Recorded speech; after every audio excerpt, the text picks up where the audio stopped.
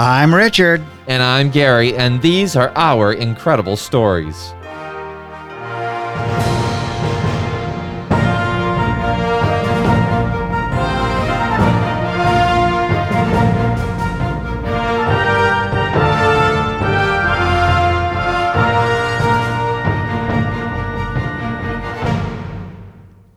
Hello, and welcome back to all of our listeners from around the world and across the United States.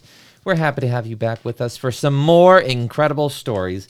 And I think we have very interesting facts about Christmas that most people wouldn't realize.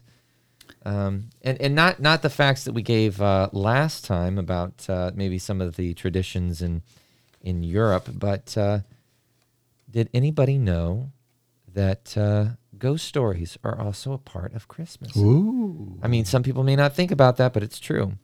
Before we get into that, let me just say that I'm happy to have all of our new listeners with us. If you are new, welcome to our show.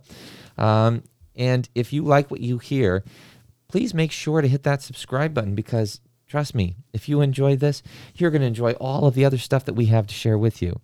Each and every Friday, you will be treated to either amazing facts or incredible stories. Either one. However it goes, trust me, you'll be entertained. So take the time, hit that button, and join us again each and every Friday. That being said, what are some of the facts that we have or some of the interesting tidbits that nobody knew about? Yeah, and I just want to echo what you've said, Gary, and welcome each and every one of our listeners who we deeply appreciate every week here on the podcast. And it's that time of year again, Gary. It's the most wonderful time of the year. Huh. Oh, I'm getting a look from you that I shouldn't be singing on the podcast. Hey, listen, I know you have aspirations of being, the next Bing Crosby, but it is the most wonderful time of the year, folks, and that is not the time of the year that I and probably many others think of scary ghost stories. That's in the United States, that's reserved for the end of October, which we call Halloween. So why in the world are Richard and Gary today talking about scary ghost stories at Christmas time? Well, in doing our research, we should have known this. It was obvious, but it just didn't dawn on me, at least, that one of the most beloved Christmas stories is a scary ghost story. That's true. And everybody knows the story, too. And some of you might be racking your brains. Well, what story are they talking about that's a ghost story? Here's a clue. It was written by Charles Dickens. Gary, do you know what the name of that story is? The Shining. That's Stephen Wrong. King. Would it be A Christmas Carol? A Christmas Carol. And that is such a beloved story. People love that story by Charles Dickens. And think about it, Gary. It's built on ghosts. It is. And some of the ghosts are friendly, but some of them are scary. Yeah. I mean, when Jacob Marley comes, he's bound by the chains of his mistakes and his sins. And he comes to warn Ebenezer of what his future could be when he dies. And then you have the ghost of Christmas yet to come, who in many editions or iterations of the films is portrayed as death. And what will happen when he dies. I mean, not always so bright and cheery in the story. No. So definitely, I had never thought of it in this light. But yes, one of our most beloved Christmas stories is, in fact, a scary ghost story. A ghost story. Charles Dickens. Tradition runs a little deeper than the Christmas story, though, Gary. Ghosts may have helped save modern Christmas. Oh, how so? Please tell me. So let me bring up a few things that maybe have not crossed your mind about ghosts and Christmas. Now, our modern culture celebrates Christmas with a mix of traditions. Now, that includes some pre-existing non-Christian holidays like Yule and other celebrations of the winter solstice. And some of those traditions had notions of death and rebirth baked into them. And the winter solstice, as you know, is the longest night of the year. That's right. So what better night to invite somebody to gather around the fire and tell stories? So in a lot of countries in Europe, Yule, Christmastide, and Christmas have associated legends that include a number of scary things. Now, so from there, it's only a few short steps to storytelling on the long, cold night, turning to ghostly tales. I mean, isn't that a temptation when you're around a fire at nighttime and the fire is crackling? Oh, absolutely. Mm-hmm. So the midwinter ghost story has survived as an oral tradition, and the scary yarn and the very notion of modern Christmas would get a boost from a man who more people thought was connected with Halloween. And he was an American writer, and his name was Washington Irving. What was his book, most famous book? Washington Irving.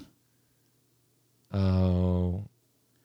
The Legend of Sleepy Hollow. But, Now, talk about scary. That guy's running around, what, with his head in his hands? That's the story of Ichabod Crane, the school teacher who's told about the Headless Horseman. And on his ride home, he has to make it across the covered bridge before the Headless Horseman catches up with him. And the horseman is supposed to be a German soldier who lost his head during the Revolutionary War and now rides on the back of a black steed, holding a jack-o'-lantern in place of his head, which he still searches for. So let me make it clear. This Washington Irving story is definitely connected with Halloween, not Christmas. Yes. But since that's the story Irving is best known for, we have to bring it up. But in 1809, he wrote a book called A History of New York. He's not known for that. I've never heard of it until we did the research for this podcast. What was the name of that again? A History of New York. Now, in the book, Irving tells a story of shipwrecked Dutch sailors that found future New York based on a recommendation from a passing St. Nicholas. And further writing from Irving promoted a Rockwellian vision of Christmas with feasts and singing and decorating. And that influence was not lost on Charles Dickens. He was paying attention. So here you've got Washington Irving, and he's writing about feasts and singing and decorating for the holiday and St. Nicholas. And then he's also got this Headless Horseman in another book running around. And so Charles Dickens kind of decided to put it all together in A Christmas Carol. Why not? Yeah. So the England of the 1830s and early 1840s was at sort of the Christmas crossroads. The country was beginning to embrace Christmas in a new way for a variety of reasons. Queen Victoria had made Christmas trees newly popular. And seasonal songwriting was on an upswing, and clever new mailings, which we call Christmas cards today, they had begun to grow in popularity. And so with the holiday and Irving's endorsement of it on his mind, Dickens started writing short stories about Christmas around 1835. That was a little while back. Yeah. Now, one of those stories from 1836 makes no bones about it being a scary story in the title. The Story of the Goblins Who Stole a Sexton. Oh. That's like a precursor to The Grinch That Stole Christmas. Yeah, and it's a kind of a rough draft for the idea of a person being changed by supernatural forces during the holiday. So that's where we saw that fleshed out. Oh, yeah. Huh? In A Christmas Carol. In A Christmas Carol, because that's what happens to Scrooge. He hates Christmas, and it's because of the spirits that his whole idea of the season changes. Mm-hmm. And so he started that new novella in October of 1843. Part of the reason was he was in money trouble. He was in debt and having difficulty paying his bills, and so he needed something released. So out comes The Christmas Carol. and it was in prose, being a ghost story of Christmas. It was completed by the beginning of December of that year. It went on sale on the 19th of that month, and its first printing sold out in 5 days, Gary. Holy cow. Yeah. He didn't have any money trouble after that for a while. Its popularity was such that it went back to print 12 more times by the end of 1844. Oh, wow. And then he started doing public readings of A Christmas Carol in 1849 and continued doing that right up to his death in 1870. Really? So A Christmas Carol gave him new life. Yes, And it did. brought him out of the pits of debt. And thank goodness, because it enriches our lives just as it did his. Oh, absolutely. Absolutely.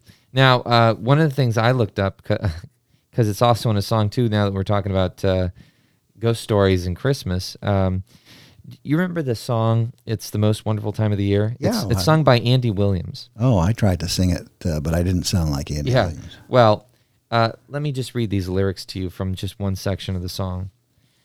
There'll be parties for hosting, marshmallows for toasting, and caroling out in the snow.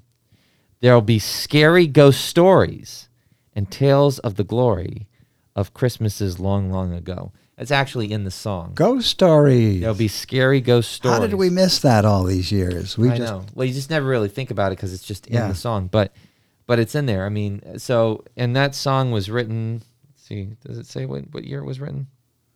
No. It was probably in the 60s. Yeah, I would say. But clearly a part of tradition, again, gathering around a fire in, a warm fireplace and sharing stories of things that happened in the past. And he's probably talking about Charles Dickens' Sure. Christmas Carol. Sure. But again, tradition, storytelling. Mm-hmm. And so our modern concept of a classic Christmas, we thank Washington Irving from America and Charles Dickens from England. Mm-hmm. Now, let's fast forward to the 20th century, Gary. Let's do. All right.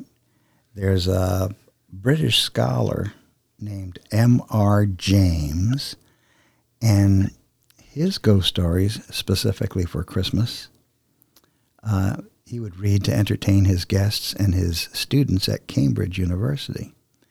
And the BBC have adapted several of his stories since the 1970s. Now, let me give you a few examples. M.R. James wrote, "Oh, whistle, and I'll come to you, my lad. A warning to the curious. The Stalls of Barchester and Lost Hearts." Are you familiar with any of those? I am not, but I'd be curious to listen to those stories or read them. Mm-hmm. So they became very popular there in the 70s and were a feature on BBC. Then there's a fella by the name of Peter Straub. And we're back in the 1970s once again, but at the end of the decade, it's 1979, and he releases one of the best horror novels of that decade. His masterwork is intrinsically about storytelling, Gary. Now, at the center of the tale, there's a group of old friends, and they call themselves the Chowder Society.